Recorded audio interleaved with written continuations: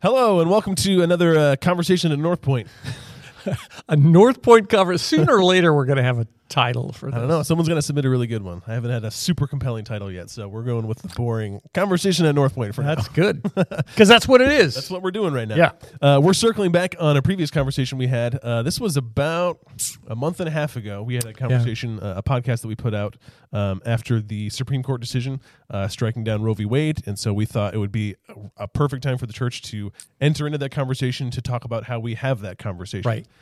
Not trying to really come down and land on a party line or a political point or anything like that, but really just trying to ground that whole conversation in what does the Bible say about this particular topic. And that was so beneficial, even just for me personally, to kind of put that podcast out and then continue to have more conversations with people. And that's kind of what this podcast is born from, is we have had a lot of conversations, and now based on those conversations, have had more conversations and wanted to kind of circle back and talk about a few different things. So I'm curious what your experience has been kind of over the last month and a half with putting out that conversation and now circling back to where we're at now. It has been really a real life thing for me. Yeah. Because people I care about watched the podcast and said, there are other things that we need to talk about. Yeah. One of my nieces or cousins, I guess, from outside the area watched it, and part of what she said was, we're just trying to figure out how to have the conversation, how to talk to people about this, and so that was cool, just in terms of their feedback. And then I've had I reached out to a friend from high school who has a very different perspective on every aspect of the issue than I. Yeah. And we've had ongoing dialogue, and it's just been really, really good to have the dialogue, because this is somebody that I care about and don't want to alienate. And I do want to understand kind of where they're coming from. And so figuring out how to have the conversation. One of the big things that I think I would say is, I don't want in when we do these, I don't want to build a straw man and then tear it down. I want to say, oh, this is what they think. It's a whole lot better to have a conversation and say, tell me what you think so I can process that. Yeah. And not even ask questions to try and lead them to the way that I think, but to just try and understand why they think the way that they do. And this particular friend in high school, who is very, very much... who's very angry about the Supreme Court's decision. Sure. So very strong on pro-abortion rights. Sure. In having the conversation, I learned that she was adopted, and Wow. and so she said, just as we were talking, she said, this is a really hard topic. It's a really hard conversation, because I think this, but I recognize that if things were the way that I say that I want them to be, I probably wouldn't be alive. Wow. So it's not an easy conversation. No, and it's not, and that has been the continual point of feedback that I like that you brought up.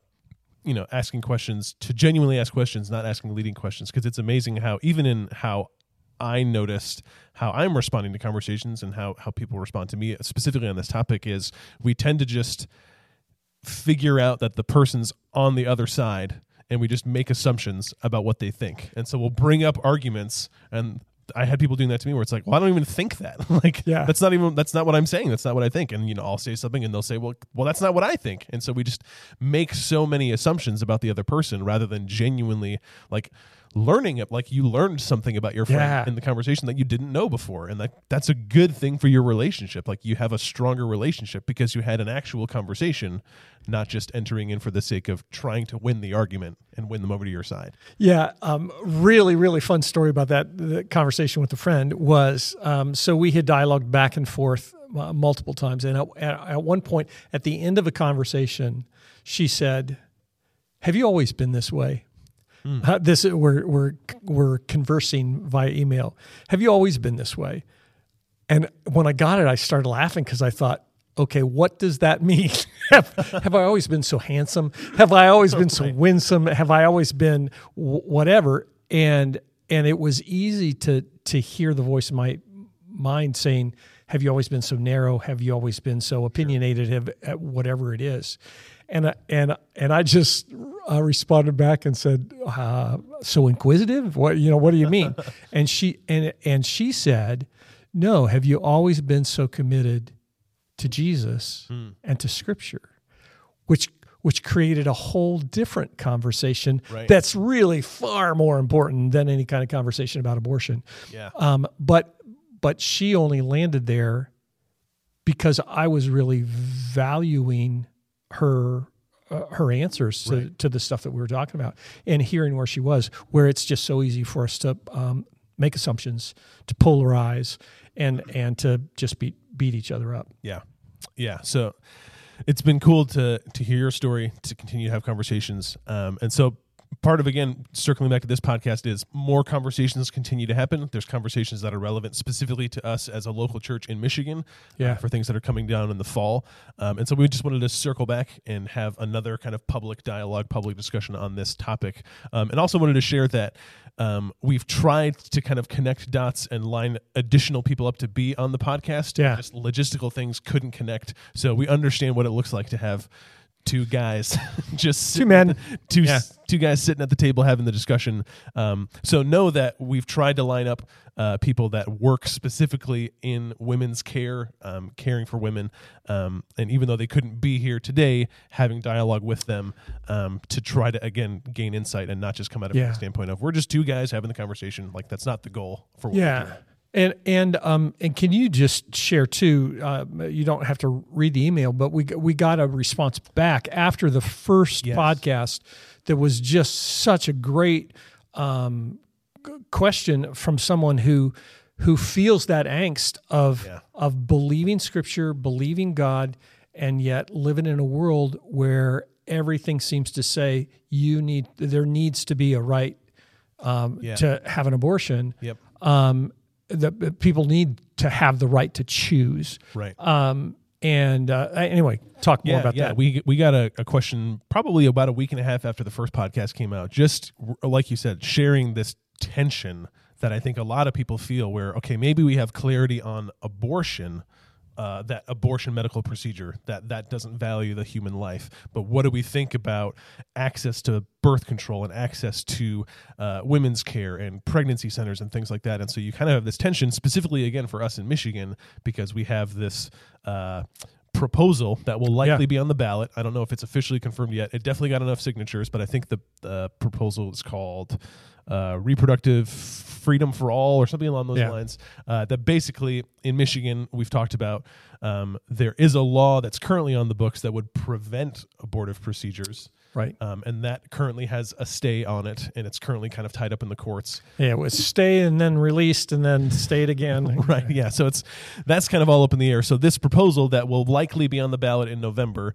would guarantee access to abortive procedures and additional reproductive freedom, reproductive treatments or medical care for all, is what they say. So we got this question that came in that said, this person just felt this tension of, I don't think I know God doesn't like abortion, but I feel like God wants us to have this right to choose. So how do we as Christians balance how we view really practical day-to-day things like this? How do we process this? How do we vote on things like this? And so that kind of started the process in our minds of, okay, we probably have to circle back to this conversation and dive even deeper into all of these different scenarios and what people are talking about, because it's easy for us to default to the position of just kind of backing away and saying like, well, we'll let other people dive into it, and we don't want to get into the muck and the mire of delving through difficult conversations. But really, like, that's where the church belongs.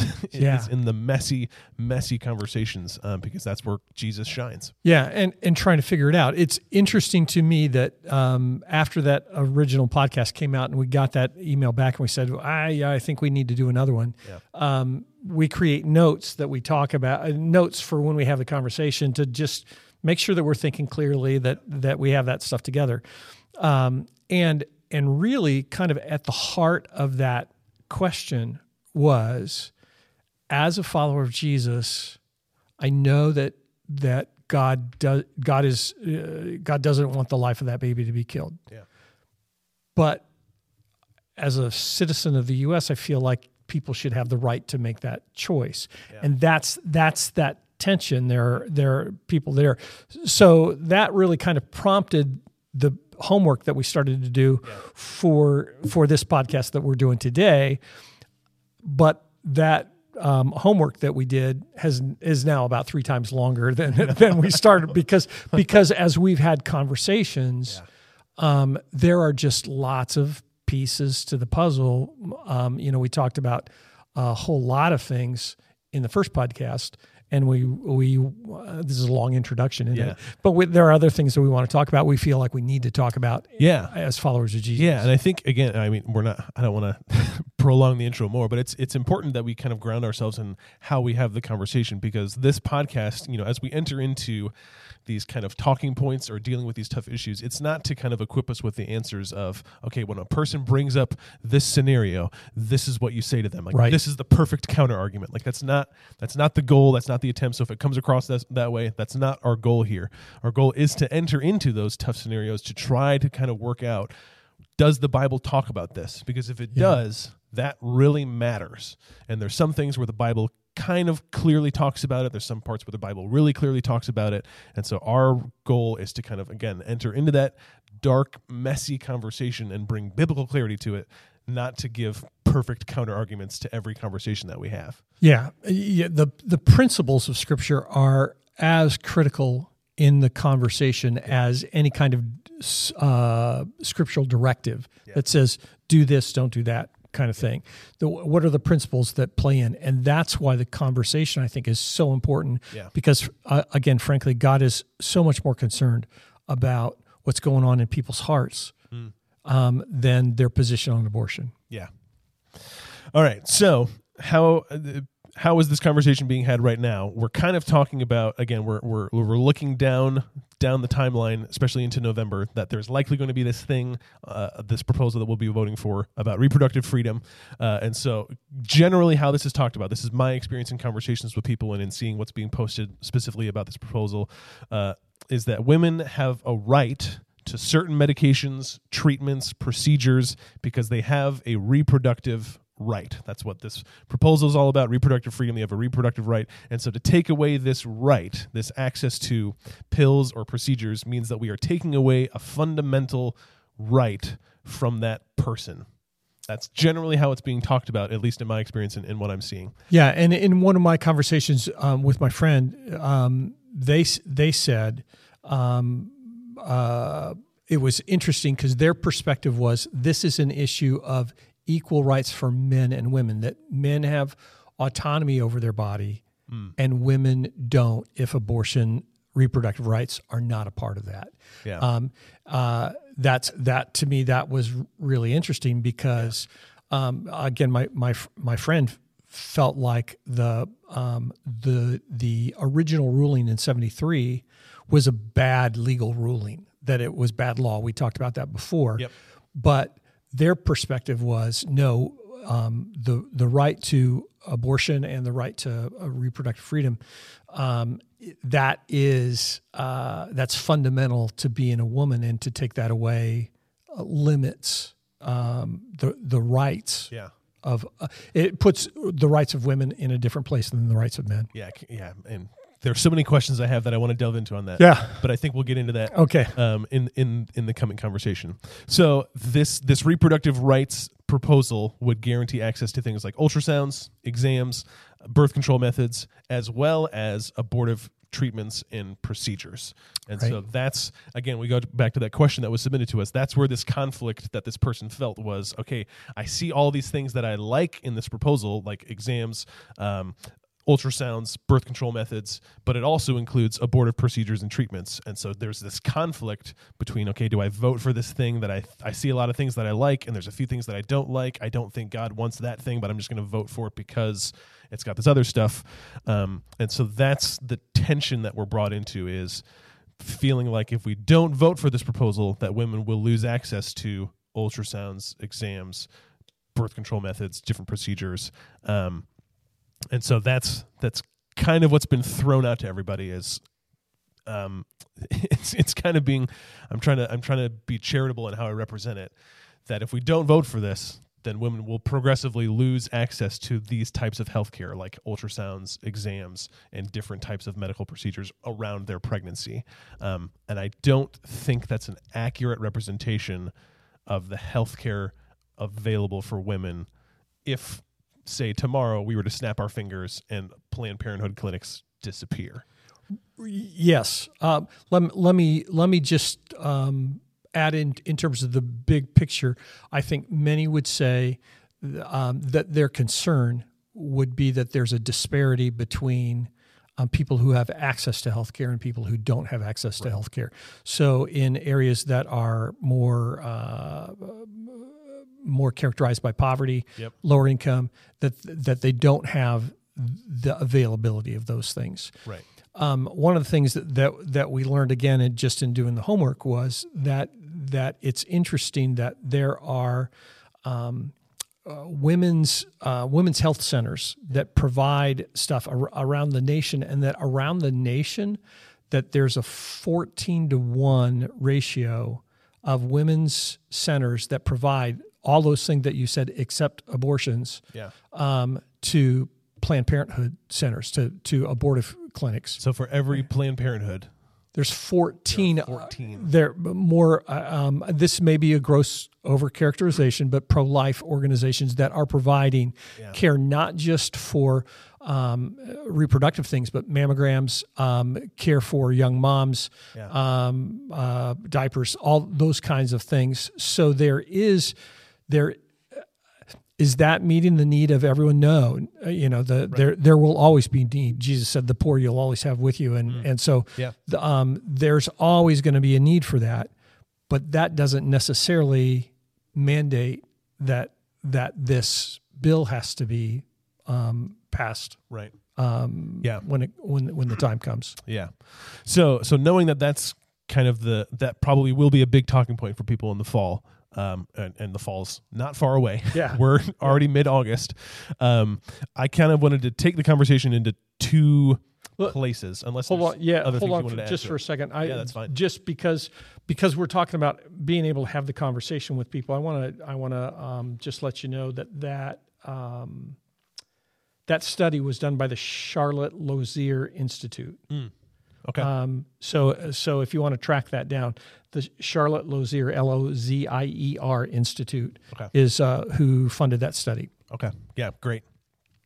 So with that bill coming, we kind of wanted to take the conversation and to address two different aspects of what we're talking about. So one would be this concept of reproductive rights, reproductive freedoms. Right. What is that about? Is there biblical foundation for that? What does all that mean? So that'll be the first part of the conversation. And then the second part will be kind of diving into the messy, tragic scenarios that women tend to face. Yeah. And that tends to be the kind of argument or support for, well, we have to allow abortions because of these types of situations. Right. So we'll dive into both of those. So that's kind of the teaser for the conversation. But first, let's dive into reproductive rights.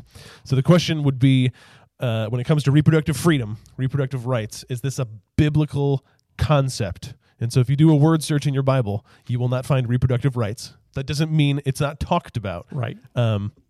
So how do we dive into this? Well, if we look into the very beginning of the Bible in Genesis, God talks about reproduction in relation to Adam and Eve. So God creates all of creation. He creates man, he creates woman, and then he says something to them. And Rick, does God tell Adam and Eve that you have the right to choose when it comes to your reproduction?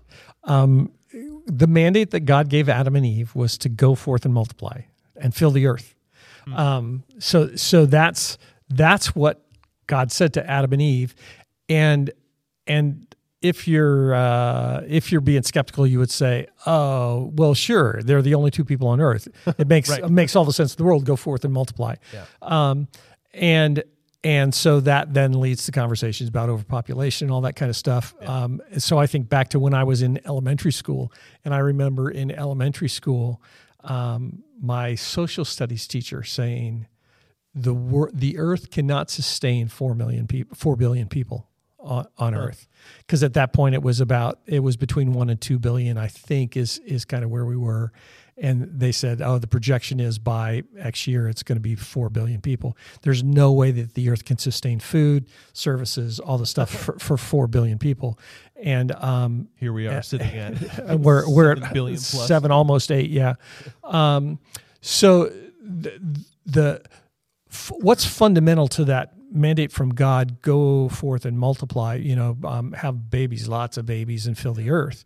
I think it really does help to say, why would God say that? First of all, I think because God's the giver of life and he loves his creation. I think that, I don't know if God giggles, but but I wonder if there is just this sense of God anthropomorphistically, if you're given God human characteristics that God just sits back and says, "Oh, that's so cool." Every time a baby's conceived, that there is the value that he gives life is just incredible. And so the question that really comes in there for us now, however many thousand years later you want to discern the time, is to say, are children a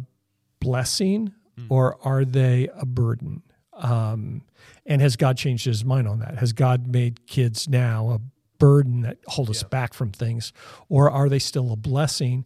And I remember as a kid hearing preachers saying, God said, "Go forth and multiply," and he's never stopped that. He's never given a counterman to say stop doing that. And so we should have huge, massive families. Yeah. We talked about it a little bit in the last podcast, but there is this sense that our culture has said, oh no, the right amount is 1, 2, 2.3. Yeah. And that's a cultural standard, not a biblical standard. And I think that's something that we all sort through. And then you sort through, if God is the giver of life, do we trust him for the number of lives that he gives us? Or do we take control over that and kind of manage that ourselves? Yeah. As you're talking, I was thinking through. You bring up this concept of, are children a blessing or a burden? And I think there's the concept. There's the kind of concept we can wrestle through that all the blessings that we have come with some level of burden. So I'm sure there's a tired mom listening, like, my children are very burdensome right now. It's like, I understand. Yeah. But understanding that blessings come with burdens, like the church that we have is a blessing. And there's burdens that come with living life in the church. So it's not to say that children are a blessing and they're always easy to work with, and it's always like you'll never experience financial strain and you'll never experience being tired or exhausted. Like that's not what we mean by, are they a blessing or a burden?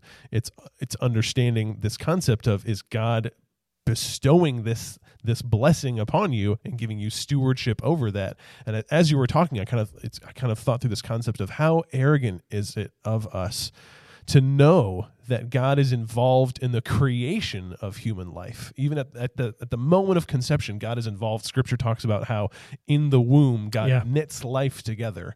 Yeah. And we look at that and say, we can stop God's working on that. How prideful of us to look at God working at that level and saying, stop it. Presumptuous. Yes. How presumptuous of us. Yeah. We talked about that recently. Yeah. Somewhere. I'm with you. And being candid and open, Deb and I have 6 kids. Yeah. And all 6 kids are out of the house now, which is we're at a different life stage. Yeah. We couldn't, by any conventional standard, afford probably more than 1 or 2. Sure. But as we kept having babies, your priorities changed to care for the babies. And so there's lots of things that we didn't do that our friends did. Sure. Lots of things that we couldn't do because we were worrying about having shoes for the kids, those kinds of things. I don't say that to say, oh, how spiritual Rick and Deb are. It really was a value for us. And I think if you're a follower of Jesus, wrestling with that concept of, do I view children as a blessing or as a burden, that's a piece of the conversation that shapes where you land on this issue. Yeah, and that's certainly something that will come up later as we dive into those messy situations, that a lot of those situations and scenarios come from that argument of, this will be a burden to me. Yeah. And we'll dive into that. Okay. So we'll definitely address that. So we're, continuing this conversation of reproductive rights in the Bible, it seems like the terminology would not be you have a reproductive right. It would be that you have a reproductive command from God. And so that's not, and God provides guidelines for that. So it's not to say you just go sleep with people and make babies. God says, hey, I want you to be fruitful and multiply in the context of biblical marriage. Right. So changing that. Yeah. One of the conversations that I'm having with a friend right now is to ask, I just ask, okay, I need your input. I just need to hear from you. Do you believe that it's best for the kids to be in a 2-parent family with a mom and a dad, a male and a female, that's better or worse or neutral as a 1-parent family, whether that's a mom, they're living with their mom, whether they're living with their dad, or whether they're living with 2 parents of the same sex? And that's a really good conversation from the way I think, and the studies that I've read. It would say over and over and over again, the very best thing for the kids is to have a mom and dad in a home that's intact, nuclear family where everybody's there together. That's not reality for everybody, but that's the design that comes from God. Yep. Yeah. So if that's the guidelines that God's put up, and you have this biblical command, the question that I have is, do we have a right to disobey God's commands?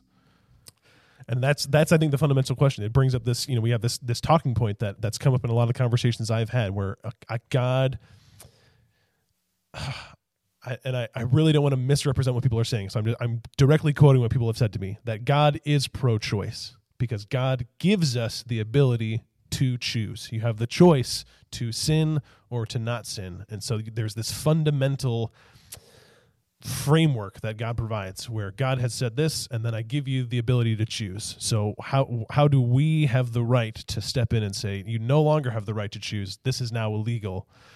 So that's this conversation that people are wrestling with. And that's where, again, if we're going back to the Bible, which is where we get our authority from, it's, do I have the right, am I given the okay by God to disobey God's commands? Not do I have the ability to do it, because I do have the ability to disobey God.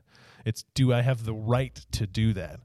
And I think in Scripture, you don't see that God doesn't give the okay for me to disobey something that he says, don't do this or do this. God doesn't give the okay for us to disobey that command. Am I misunderstanding that? No, I think that you're stating that well. So let me ask a question. God gives us minds that we can use. Should we use those minds to make decisions about how large our family should be? So you're saying, should I be discerning in my family planning? Yeah. That's a great question. I think we should be discerning in everything we do. Yep. And so it's a matter of, again, going back to this concept of, do we need? This came up in the question that the person submitted, this conflict, that we need to control the size of our families based on economic impact, based on economic ability, economic mobility, strain, and things like that. So there's this pressure that I think culturally we feel that it's a fundamental right that I have, that I need to control the size of my family. And I think if we're looking biblically, again, I don't think that exists. Yeah, I would agree with you, because I think culturally we believe that there's a cultural standard for what a family should look like and how we should live. And again, if I come back to my personal experience, I would say that I didn't want to buy into that. And so as we kept having kids, it was with the realization that we were never going to drive a new car, that we were never going to go on any kind of vacations overseas. Sure. You know, All-inclusive. we were never going to do any of that stuff because we were fighting to survive, to take care of our family. Yeah. And frankly, in the context of our sense of commitment to God and to our family, that meant that we had to find a way for Deb to have some income. And so she did daycare in our home. So at one point we had our 5 kids at that point. Well, Micah hadn't been born yet. We had 5 kids at home and 6 daycare kids. And they were there, from 6 in the morning until 6 at night. It's interesting because a whole lot of people would say, there's no way I'm doing that. And there were lots of days in the middle of that season that it was like, just give us a chance to breathe, But now, the relationships that happened out of that and how God grew us through that were really, really good. And we're not in that place now. We don't live in that world right now. Yeah. There are so many stories of how God works through what seem to be very bad circumstances. Yeah. But we can trust Him. We can trust Him, and we can do that. Now, this is really a conversation because it's like my mind's going in so many different places. Let me clarify too. When we're talking, particularly, and this podcast is not about the thing that will probably be on the part of the vote in November. Yeah. But the reason I want to have the conversation is to help you shape the way that you think, big picture, as you process how to vote and how to make decisions in your own life. Yeah. That to me is critical. This is not about mandating my will on anyone. It's right. It really is saying, okay, I think these are the things that you have to wrestle with. Yeah. And as a citizen of the U.S., we have the ability to write and vote. Yep. And that's a right that I'm very much in favor of. Right. Treasure. Yep. But frankly, if that bill passes in November, it's not the end of the world. Jesus, sure. God's still on His throne. Jesus is still who He is. And if abortions continue in Michigan, our role as followers of Jesus will be to do all that we can to love moms who are in crisis pregnancies, to love on people and help take care of people who choose to carry their babies to term and keep them or give them up for adoption or what. That's our role as followers of Jesus. Yeah. It's not to take over the government and mandate a position. Yeah, and I think that's been the cool thing about having this conversation is that it's forced me to go back to Scripture and challenge my own assumptions about the rights that we have as humans, especially as Americans. And we're kind of circling around this conversation of birth control, and it's like, well, okay, does the Bible talk about birth control? Like in terms of modern birth control, no, because it didn't exist. But the Bible kind of does address some level of regulating family planning in terms of how God gave laws for the Israelites about purification rights. And so when it came to the natural cycles for men and women, there were limitations on when they could even have intercourse that limited it valued the person. It put value on the woman, it put value on the man, it put value on the family.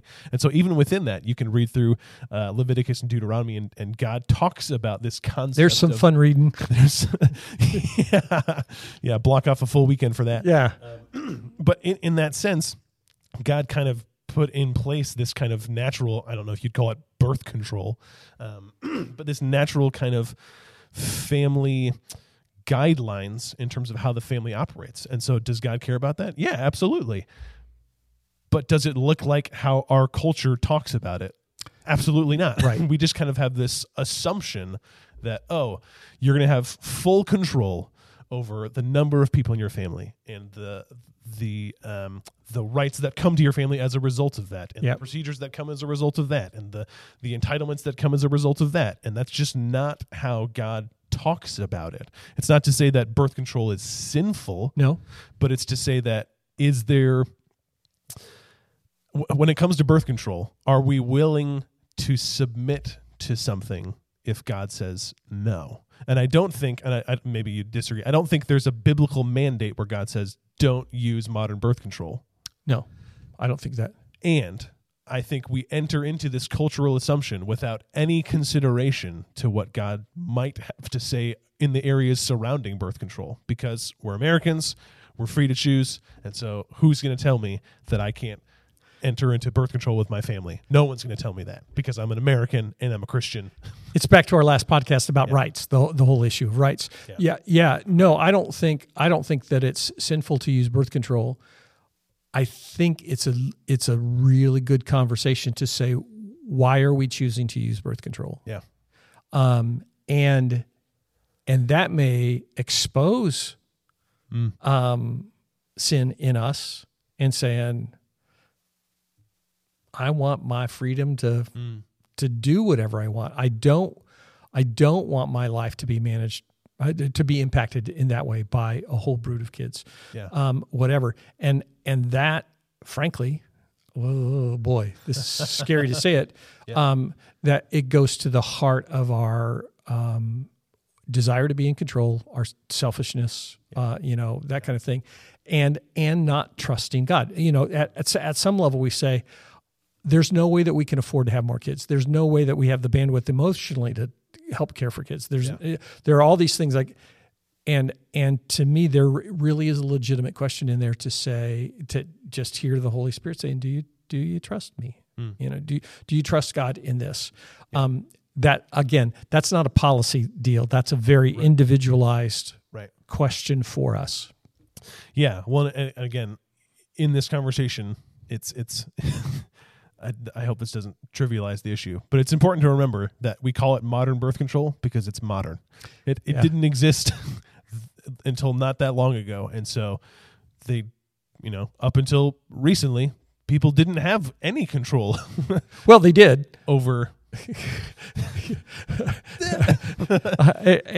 and there was some level of control. There was some level of control because they just determined how, when, and where. Right. How often, that kind of thing. Yes. In terms of self-control. Yeah. And yes. and frankly, that's fundamental to this whole question of abortion as well, is there is a fundamental underlying tenet in there that says everybody has the right to sleep with whoever they want, whenever they want, without consequence. Yeah. And I would say that's clearly in conflict with Scripture. Right. God says, and it's not just that it's in conflict with Scripture, and so don't do it because of that. God says, here is what's best. Here's what's best for you. Here's what's best for kids that come. Here's what's best for men. Here's what's best for women. For intercourse to happen in the context of marriage. Yeah. And for it to be limited to that, and that when it happens outside of that, there are all sorts of ramifications that come from that, because of sin. That when there's sin, there's consequences. Yeah, and so I think it's again the conversation that we're trying to have right now with reproductive rights, reproductive freedom, reproductive commands, and birth control, and all of that, and how the Bible talks about that. I think the takeaway for me is, am I just defaulting to something because it's cultural, right, or am I really wrestling with something that is biblical? Right. And I think so often I find myself just kind of having that knee-jerk reaction. Again, if we're going back to how we have conversations, we just make assumptions about other people. Yeah. Well, we do that in our own lives too, that of course they have the right to do this. But then you really stop and think about it and go, oh, maybe maybe God does talk about this, even though it's a modern invention. Maybe there are principles that God has kind of laid out for his people, ways that God has designed life to go that can inform how we have these decisions, how we make these decisions, and can inform my relationship to God, in that I just want to, and it's easy to say this, it's a lot harder to do, but I just want to submit to whatever God has for my life. And again, that's very easy to say than actually do. Yeah. I'm contemplating how transparent to go here in a second. And I'm not there yet. So I just want you to know, if you're watching this like 10 years from now and there's like 8 little Adkins, this conversation helped shape that. I come from a family of 8 siblings. So that's we would just be repeating history. So there you go. Okay, so we're talking about reproductive rights in the context of this is going to be on the ballot in November, likely going to be on the ballot. So I guess my question is, when it comes to how we vote, that wasn't really an option for people in the Bible. Right. There were no general elections that Paul and the other apostles were voting on, that the Israelites had. God chose the kings, and then when it comes to Rome, the Israelites and the Christians didn't really have a choice when it comes to that. So when it comes to us in a modern context in America in 2022, when it comes to voting on legislation, voting on people that we elect, does God, this is going to sound like a dumb question, does God care how we vote when it comes to petitions that we might sign, or voting on things on a ballot, or the elections that are held? Does God care about that? That is a great question. I would have a caveat to say, God's will is going to be done no matter what. Right. But I would say that God cares about how we vote because it's a reflection of our heart. So if this sounds so basic, but I think that this issue really does speak to the issue of what's most important. What are the principles that are most important? Yeah. I'm chasing a rabbit here for a second. And I hope that it's important. You guys, this is the way that I work.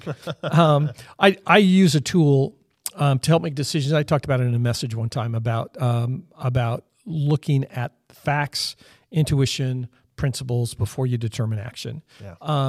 And that when you face a difficult decision, it is really helpful to say, what are the facts? What are the things I know to be true? What's my gut say? Those are the intuitions. What are the principles, either values that I hold or principles that are found in Scripture? And writing all those things down, and then saying, okay, what's most important for me on this issue? I can tell you, if I were to map out all of those things relative to a vote that we may face in November, or many of the pieces of this, it would come down to a principle that says God values life. God is the one who gives life, and God values life. And that, if you go back to the last podcast, that impacts culture. When we legislate the value of life, that impacts our culture, and I think in a very healthy way. And so fundamentally, when you look at all of that stuff, there are lots of pieces to the puzzle. But the place I keep coming back to, and I think it's a legitimate question, is to say, okay, what does all of this other stuff counteract the value of the life of a baby grown inside a mom? That for me is it's where it all goes. It's a great question, and it's worth wrestling with. And I think what it comes down to for me, the note that we made here is, going through that FIPA, facts, intuition, principles, and then the action. Can we, as followers of Jesus, vote in good conscience to legalize or legitimize behavior that is sinful? And that, I think, is the question that we have to wrestle with, is that when it comes to the unjust ending of a life, which is what abortion is, and we'll dive into that. That's the question that we have to wrestle with. So when it comes to the other things that are on the ballot, like ultrasounds and exams and care like that, I think we have to ask the question of, is that going away if this is not on the ballot? And then again, coming down to, do those things supersede God's value on life? And we have to wrestle with that. It's and I think that there's a legitimate question. I'm not sure. I want to make sure I'm talking to whoever to the right camera. I think that there is a challenge for us, for you who are watching, to say, is there something I can do to help fill that need that is articulated, to say, this is why we need this particular piece of legislation? Mm-hmm. Is there something I can do to help make sure that that women in the poorest of circumstances, or women who don't have access, do have access? Yeah. Are there things that I can be involved in to help see that come to fruition? Yeah, and I think this is a good point to kind of point in the podcast to kind of plug what North Point has in terms of resources. Like we said, we reached out to the women that are closest to us, that are kind of working on the front lines in this area, and so we have our own ministry here through North Point. What do we call it? Awaken, because then we changed the name. Surrender the Secret. Yeah, Surrender the Secret. Awakening is a ministry for post-abortive women. Right. That's available. All of that contact is confidential, and so being able to minister to women that are literally going through it, that have gone through it, be able to reach out to others that are currently going through it. That's a ministry that's super important to us, that we care deeply about. And then also in relation to caring for women in need, the House of Promise, we partnered with them on things before, a local ministry in Lansing that cares for women, two ministries that we care deeply about. That information can be found on our website. Shared Pregnancy. Yeah. A couple of local organizations that are here in Lansing that we will often do drives to help provide supplies for, and that we have a number of people from North Point who volunteer there to help in those areas, to help provide. Yeah, so those are ministries that are super important to us. So if you're wanting to get more involved in those, reach out to us. We can get you plugged in with the right people, because those are ministries that will continue for us. We care about those. So when it comes to this, how we vote, I think the thing that people come back to wrestle with is these difficult situations that women face. So, again, we circle back to that question that kind of prompted this of, I know God's view on this, but I feel this tension over here. And so I feel like what people will be facing in the coming months is, I feel like I know God's view on this, but I just know that women face these incredibly difficult circumstances. And so what do we do with that? So we just wanted to take, this is kind of part 2 of the podcast, diving into these difficult situations. And so one of them is just miscarriages. Obviously miscarriages are tragic. So does God view miscarriages in the same way that he views abortions? So when a woman miscarries, does God view that as sinful? Does God, because it's the ending of a life? What is God's view when it comes to miscarriages in that situation? Does God view that as sinful? For me, it's an easy answer to say no, because there are all kinds of reasons why someone might miscarry. Yeah. And so that's not the same when there's when a pregnancy just stops developing, and they do a procedure to help take that baby who has died, who didn't fully develop, out. That's not an abortion. It's an abortion in that it's an aborted pregnancy, but it's not an abortion in the sense of a medically initiated step to end a life. The life's already ended. So Deb and I had two miscarriages that were just both very difficult. And so when she goes to the doctor, and the doctor says, "How many times have you been pregnant?" And she says, "I've been pregnant 8 times." And they say, "How many kids you have?" 6. So 2 abortions. Well, they were aborted pregnancies in the womb that happened naturally. God doesn't see that in any negative sense, except with a heart of compassion. Right. Yeah, that's what's there. And so that we're not talking about that at all. We're talking about externally driven initiative to end the life of a baby that's growing inside mom. Yeah, and I think that's the important. Words have meaning. Yeah, that's the important thing to clarify in this, is that there has been conversation, and this is something that's been clarified even in conversations I've had. Women will be prosecuted for having miscarriages, and that's just not the case. No one's advocating for that. Right. And again, going back to words have meaning, you can look this up as of right now. Today is August 10, 2022. If you just look up define abortion, it is defined as the deliberate termination of a human pregnancy. And so that's the category difference between an abortion and a miscarriage, is that a miscarriage is not deliberate, whereas an abortion is deliberate. Yeah. And again, I think you just try and have the conversation, because in the technical sense of the use of the words, what we experienced were aborted pregnancies. Right. Abortions. But they happened spontaneous. Right. They were natural. Right. And then for the health of Deb, they had to go in and clean stuff up. Yeah. So let's we're going to keep working through difficult scenarios. Yeah. So let's say this is one that gets brought up all the time. The life of the mother is threatened. So you have a mom and she's pregnant, and something has happened in her own health, or either in the development of the child or in her own health, like cancer. And she needs treatment for cancer that puts the life of the mother at risk.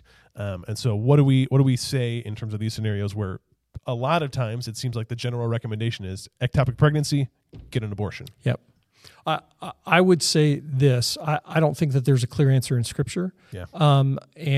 And I've said, if I'm in a position that I'm having a conversation with a couple, and that is what's going on, I would say I would just affirm to them, pray and seek God, and it's an okay thing. It's an okay thing to end the pregnancy to save the life of mom. Yeah. Now I say that knowing that most I don't know. If it's a situation where the doctor says, "Look, there's a chance if you carry this baby to term that you'll die, but the baby will live." That's a hard decision. It's just a hard decision, and I think God will come in with grace and mercy and just walk with you, no matter what choice that you make in that process. Yeah. And I don't think either one is sin. I don't think that it would be sin to take the steps so that the mom can live. Yeah. And I don't think that it would be sin for the mom to say, "I know, given birth, I'm going to die." And I don't think it'd be sin to say, "You know what, we're going to trust God in this process and just trust that He gives lots of medical knowledge, and they're gonna have to work extra hard." Yeah. And I think this is an area that I kind of dove into a lot, because again, just having conversations with people about ectopic pregnancies and cancer treatments and things like that, and I kind of fell down a deep rabbit hole of a Christian doctor that wrote extensively on this. I think his name is, let me look it up, Patrick Johnson, wrote extensively on treatment for ectopic pregnancies and just his perspective as a Christian and a doctor offering healthcare in this. And so just to kind of assuage fears, because this typically comes with a lot of urgency with ectopic pregnancy. There's urgency. You have to end the life of the child or else the mother's going to die. And his perspective that he's shared was really eye-opening to me, that really in medical procedures, the typical treatment for ectopic pregnancies is to wait and see how the child develops, because there are many examples, not tons of examples, but there's many examples of ectopic pregnancies where the child is born and lives, if only for a few weeks. And so it's not probably, statistically speaking, going to develop into a what we would call a normal life. But there is, he puts it in a category of basically saying it seems like, especially in American culture, there is a haste to kill. A haste to end the life. So you're diagnosed with an ectopic pregnancy, so the immediate diagnosis is get an abortion, end the life. And he shares this heartbreaking example where a mom goes in and is diagnosed with an ectopic pregnancy, and they give her, I forget the name of the medicine, but it's a medicine that basically stops cell development. So it ends the pregnancy. And weeks later, she's still experiencing symptoms, and she goes back in and they find out that she was having twins, and she had an ectopic pregnancy for one and the other was normal, but she ended both. Because of the treatment. Both lives were ended because of this kind of haste to just get the process done. And so I think when it comes to ectopic pregnancies, that tends to be this very scary thing. And it is a scary thing. It's obviously a tragic thing. We wouldn't wish that on anyone. Right. But I think, again, as followers of Jesus, it comes back to this question of, like you said, do I trust God in this process, and value life in this process? And so again, going back to, there's life-saving procedures that we tragically have to make the decision on. That's not a normal thing. That's not what God's design is for human life. That's not what it will be like in heaven. Right. And there's grace in that. There's mercy in that. And that's where, thank God, grace can enter into that. And God, and again, it goes back to the question we were wrestling with earlier, is the value of life. That's the question that value of life, and whether we trust God. When I think back to it feels like ages ago since we had babies, but with our first pregnancy, you go to the OBGYN and do all the prenatal stuff and go through the process, and they say you do this test at this time. And now it's really different because now you can get an ultrasound, you blink your eye. But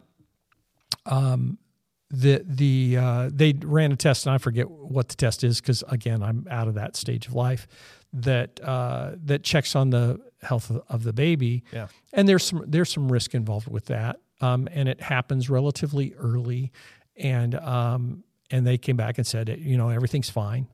Great. And in that appointment, we said, okay, what was that test for?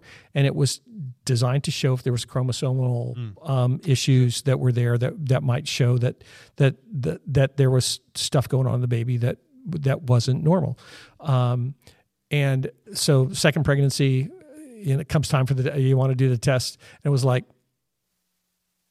why do the test? Because we had already established it doesn't matter if the test comes back and says, "Oh, there's an abnormality in the baby." That's not going to change what we do because we trust God that our life would look very different, if we had a special needs kid. But it really is. There's two pieces in there, and that is the value of life and trusting God that He's going to not give you more than you can handle, and that He's going to take you through that process.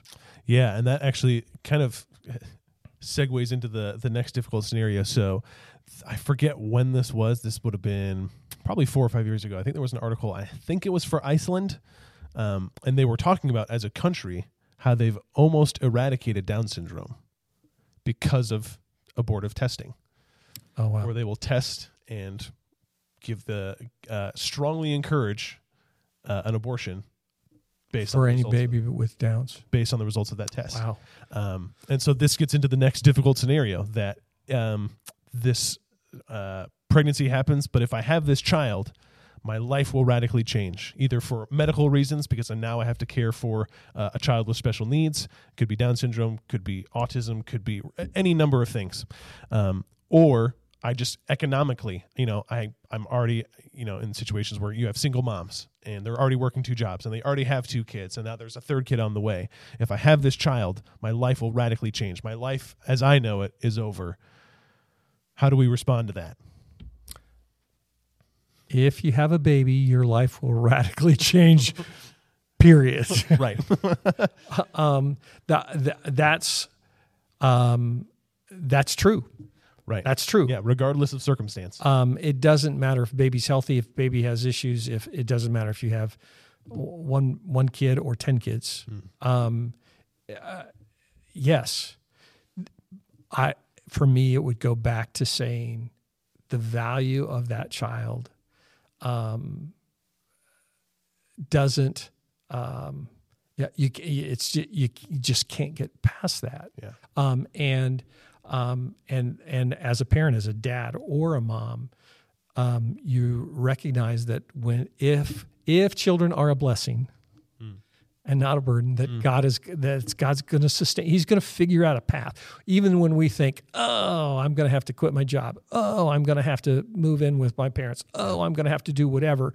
That may be, all those things may be true, but we can trust that God is going to do incredible things through that process. Right.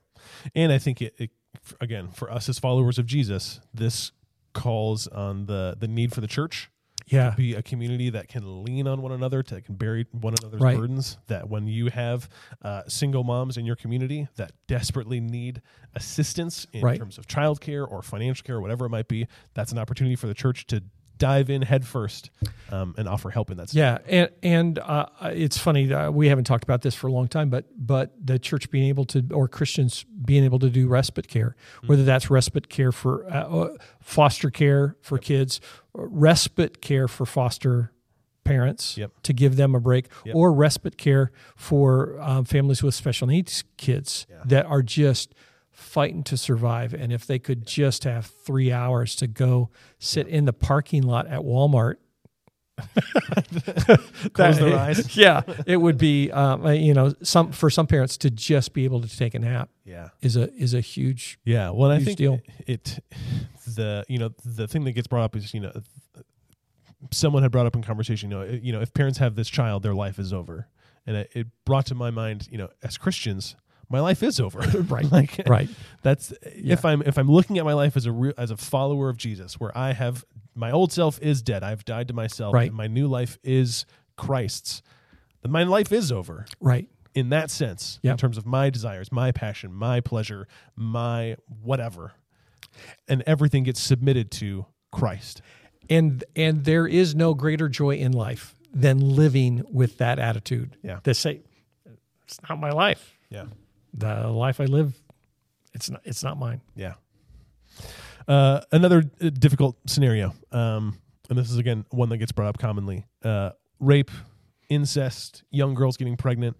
What do we make exceptions for abortion in this? That tends to be the kind of a compromise that gets brought up as well. Well, you can ban all other abortions except in the case of rape and incest and young girls getting pregnant. Is that something that we see that's biblical? How do we wrestle with that? I'll throw that over to you. Thanks. I understand the tension in that. And that it appears to be, if your answer is to say, no, the value of the life is more important than the circumstances of the conception, that appears to be really what's uncompassionate, discompassionate. I'm trying to think what's the opposite of compassionate, and I would land on a place to say, actually, I think it's the most compassionate thing that you can do for the baby, to allow the baby to live. The circumstances of the conception, as devastating as they may be, can be erased with the birth of a life, holding a new baby, and it really is biblically. It's Joseph's line. What Satan intended for evil, God wanted for good. God chose it for good, and so we assume that there could be nothing worse than carrying a baby to term if you were raped, or nothing worse than carrying a baby to term if that was the result of incest. That's not fact. It could be. It could be that that's a terrible thing, but it could be that it's a wonderful thing. Sure. And and what's at stake is the life of that baby that's growing inside. Yeah, and I think wrestling with a scenario that, if we're looking at this biblically, this is an example where God's justice really matters. Right. And I think when you look at how God has spoken, we talked earlier about how sexual activity, that God provides guidelines for that. That's in the context of marriage. It's in the context of one male, one female. That's the context that good sexual activity takes place. Right. So anything outside of that, God is against. And so when you look at rape, I don't think, maybe I'm speaking too harshly, I think it's clear that God hates rape. Yes. God hates incest. God, that is not God's desire for sexual activity. Right. And so when you look at justice and how God exacts justice and will ensure that justice takes place, it is not justice to punish the innocent for a crime that's taken place. And so for the crime of rape that God hates, to punish the child is not God's view of justice. And that, I think, is a key factor in this conversation, that again, when you look at the ultimate value of life, that God values life so much that he punishes the wicked, then don't punish the innocent in that crime. Yeah. And I know if you're watching, thanks for sticking with us all this time in this heavy stuff. I know that it's easy to say, come on, Rick, Mark, you guys are men. You don't have any concept of this. And that's true. We are. I've only carried a baby after it was born, not in the process. Yeah. But I do think that there is. I do think that the issues that we're talking about, that there's a trust that God's plan is bigger than any circumstances that happen in the moment. Yeah. If we believe that God really is sovereign, and that he really does rule in the hearts of men. God historically, over and over and over again, has used horrible things to accomplish his will in really cool ways, in very unexpected ways. That's, Yeah. Last one, and maybe I should have. Let me just go one last connect of the dots in that. Because just since the Supreme Court decision, there's the story of the 10-year-old girl that crossed state lines. For me, on something like that, I really would say I'd go back to the doctors to say, if a 10-year-old carrying a baby to term endangers the life of the 10-year-old, that goes back into the other conversation where you say, okay, you sort this through. Right. I talking to another friend who told me about an 8-year-old that got pregnant from incest, and I would say that comes. I don't have any idea how an 8-year-old could carry a baby and their body survive. But that's something that I would say that goes to the doctors to say, okay, here's what's going to happen. Here's what can happen. Here's what we expect to happen. Or no, this is just not going to work. I would say, again, value of life and trust in God. But in that kind of situation, I don't have any trouble if the mom's life is endangered. Yeah. I think that you can make a clear case for that. Yeah, and I think in all of these scenarios, the thing that we've kind of danced around, and I want to make sure we address specifically, is that in all of these scenarios, there is deep healing that needs to take place. Oh yeah, especially in the life of the mother, and so that is something that doesn't. Hopefully, again, nothing comes in here as dismissive. That we're just like, oh, just don't get the abortion. It's that simple.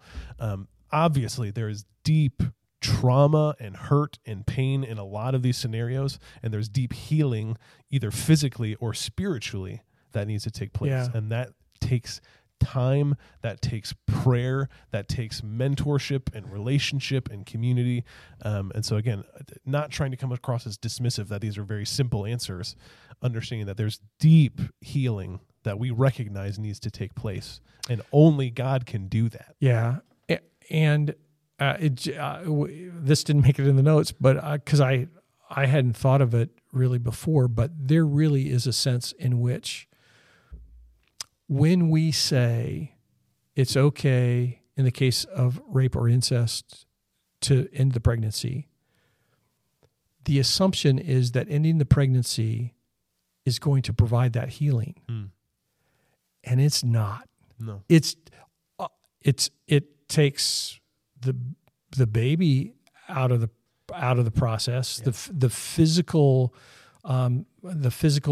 result of that act.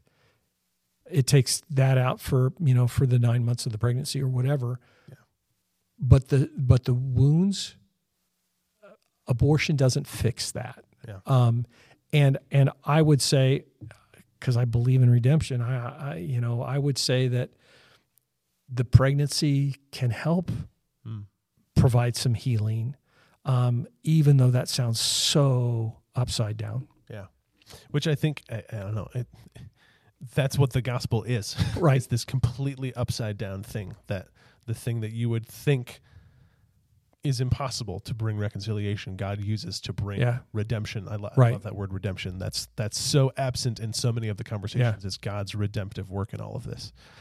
One last kind of, this isn't as much of a difficult scenario that we wrestle with, but more of a talking point that came up was, and maybe I should have moved this earlier to keep people from leaving the conversation. But this talking point that if the church, if North Point, if Rick and Mark and whoever else take a strong stance on abortion and say that this is God's view, is it possible that people could then take on a negative view of God? That we just, because we come on so strongly about abortion, that people just tend to see God as this kind of unloving, judgmental, kind of hateful God that, he looks on women that have had abortions and all he sees is that sin, all he sees is the act that they've done, and now he just kind of writes them off. He's judged them, they've already done it, and all they see is the unloving God. Is that what we're going to end up doing by talking about abortion so much? They could, a person can land there. They have the ability to land there. Yep. But I would, if I were in a conversation, I would say, let's talk about that for a second. Does the fact that do you believe that God hates murderers, or that God hates thieves, or whatever, whatever that serial killers? Let's say it that way. If we land strongly and say God hates serial killers, does that mean that people are going to have this judgment about the church to say, oh, the church is terrible, they're evil? And frankly, again, that's not where we land. God's love for people, it just is. It's fundamental to who we are. And so his love for us, his grace for his mercy, just keep going and going. But God is just. He does have standards, and he does say, this is right, this is wrong, this is how you live in the way that I created you, designed you to live, and this is not. And so again, the issue for us, if I go back kind of to where we started, is this is not about politics at all. Whatever way a vote goes, whatever way a Supreme Court decision goes, it doesn't really matter. It obviously matters for the lives of the unborn, and I'm for that. But we can still trust God, and we can still be used by Him to minister to moms, to pregnant women, to women who have a different perspective, or men who have a different perspective than I might. It doesn't change any of that. Yeah, I think it's the church. The church is called to offer truth and grace, right? And we often, I'll be the first to admit, the church, and myself included in that, are quick to give out truth and slow to give out grace, right? And so, are there churches that, or in church leaders, and again, I include myself in that have conversations around abortion that offer a lot of truth and not a lot of grace? Certainly, that's the case. But I think that's an additional call on us to not take away the truth, but to add grace into the truth. Right. That God does have a perspective when it comes to the value of life. And God loves us so much that He takes on the consequences of us not valuing life on the cross and Right. forgives us of that. And that's a great thing. And so that's the hope that we get to offer to the world, is that if you are a mom that's post-abortive, if you are a husband that's cheated on your wife, if you are a student that's cheated on your test, if you are an employee that steals from your employer, there is truth that applies to all of those scenarios. Right. And there is grace that covers those scenarios. And that's the great thing that we have with God, is that God just calls us to repent, to turn away from those things, and to run towards him because his arms are always open. Yeah. And so hopefully that's the message that comes across, is not the judging, hateful, unloving God. I can't even think of a way of representing God like that, because his love is just, like you said, it just is. God's love just is. Yeah. It's good stuff.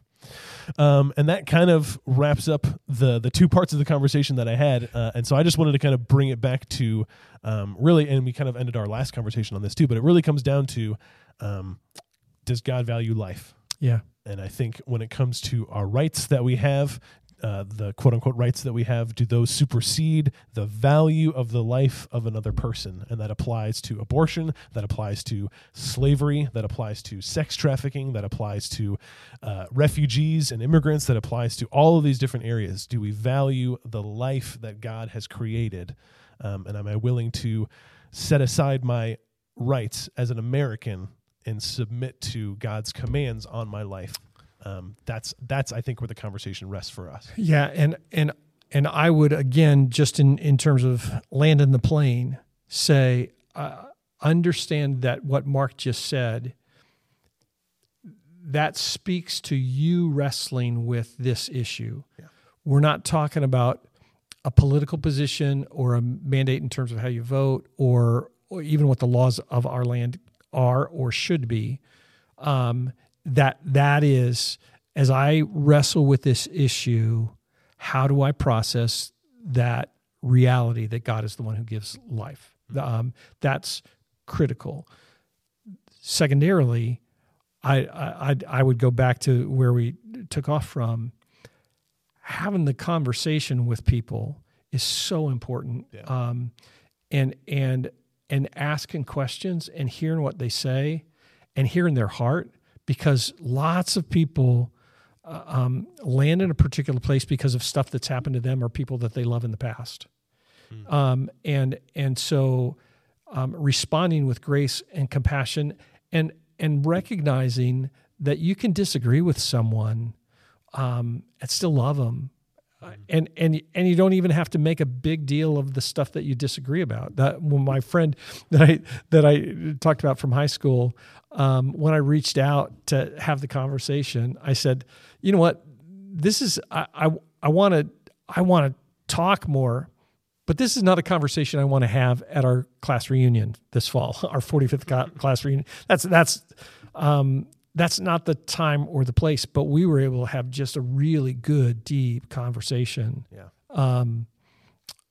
before in a different kind of context. So having the conversation and loving people through that process and communicating how much God loves them is just so important.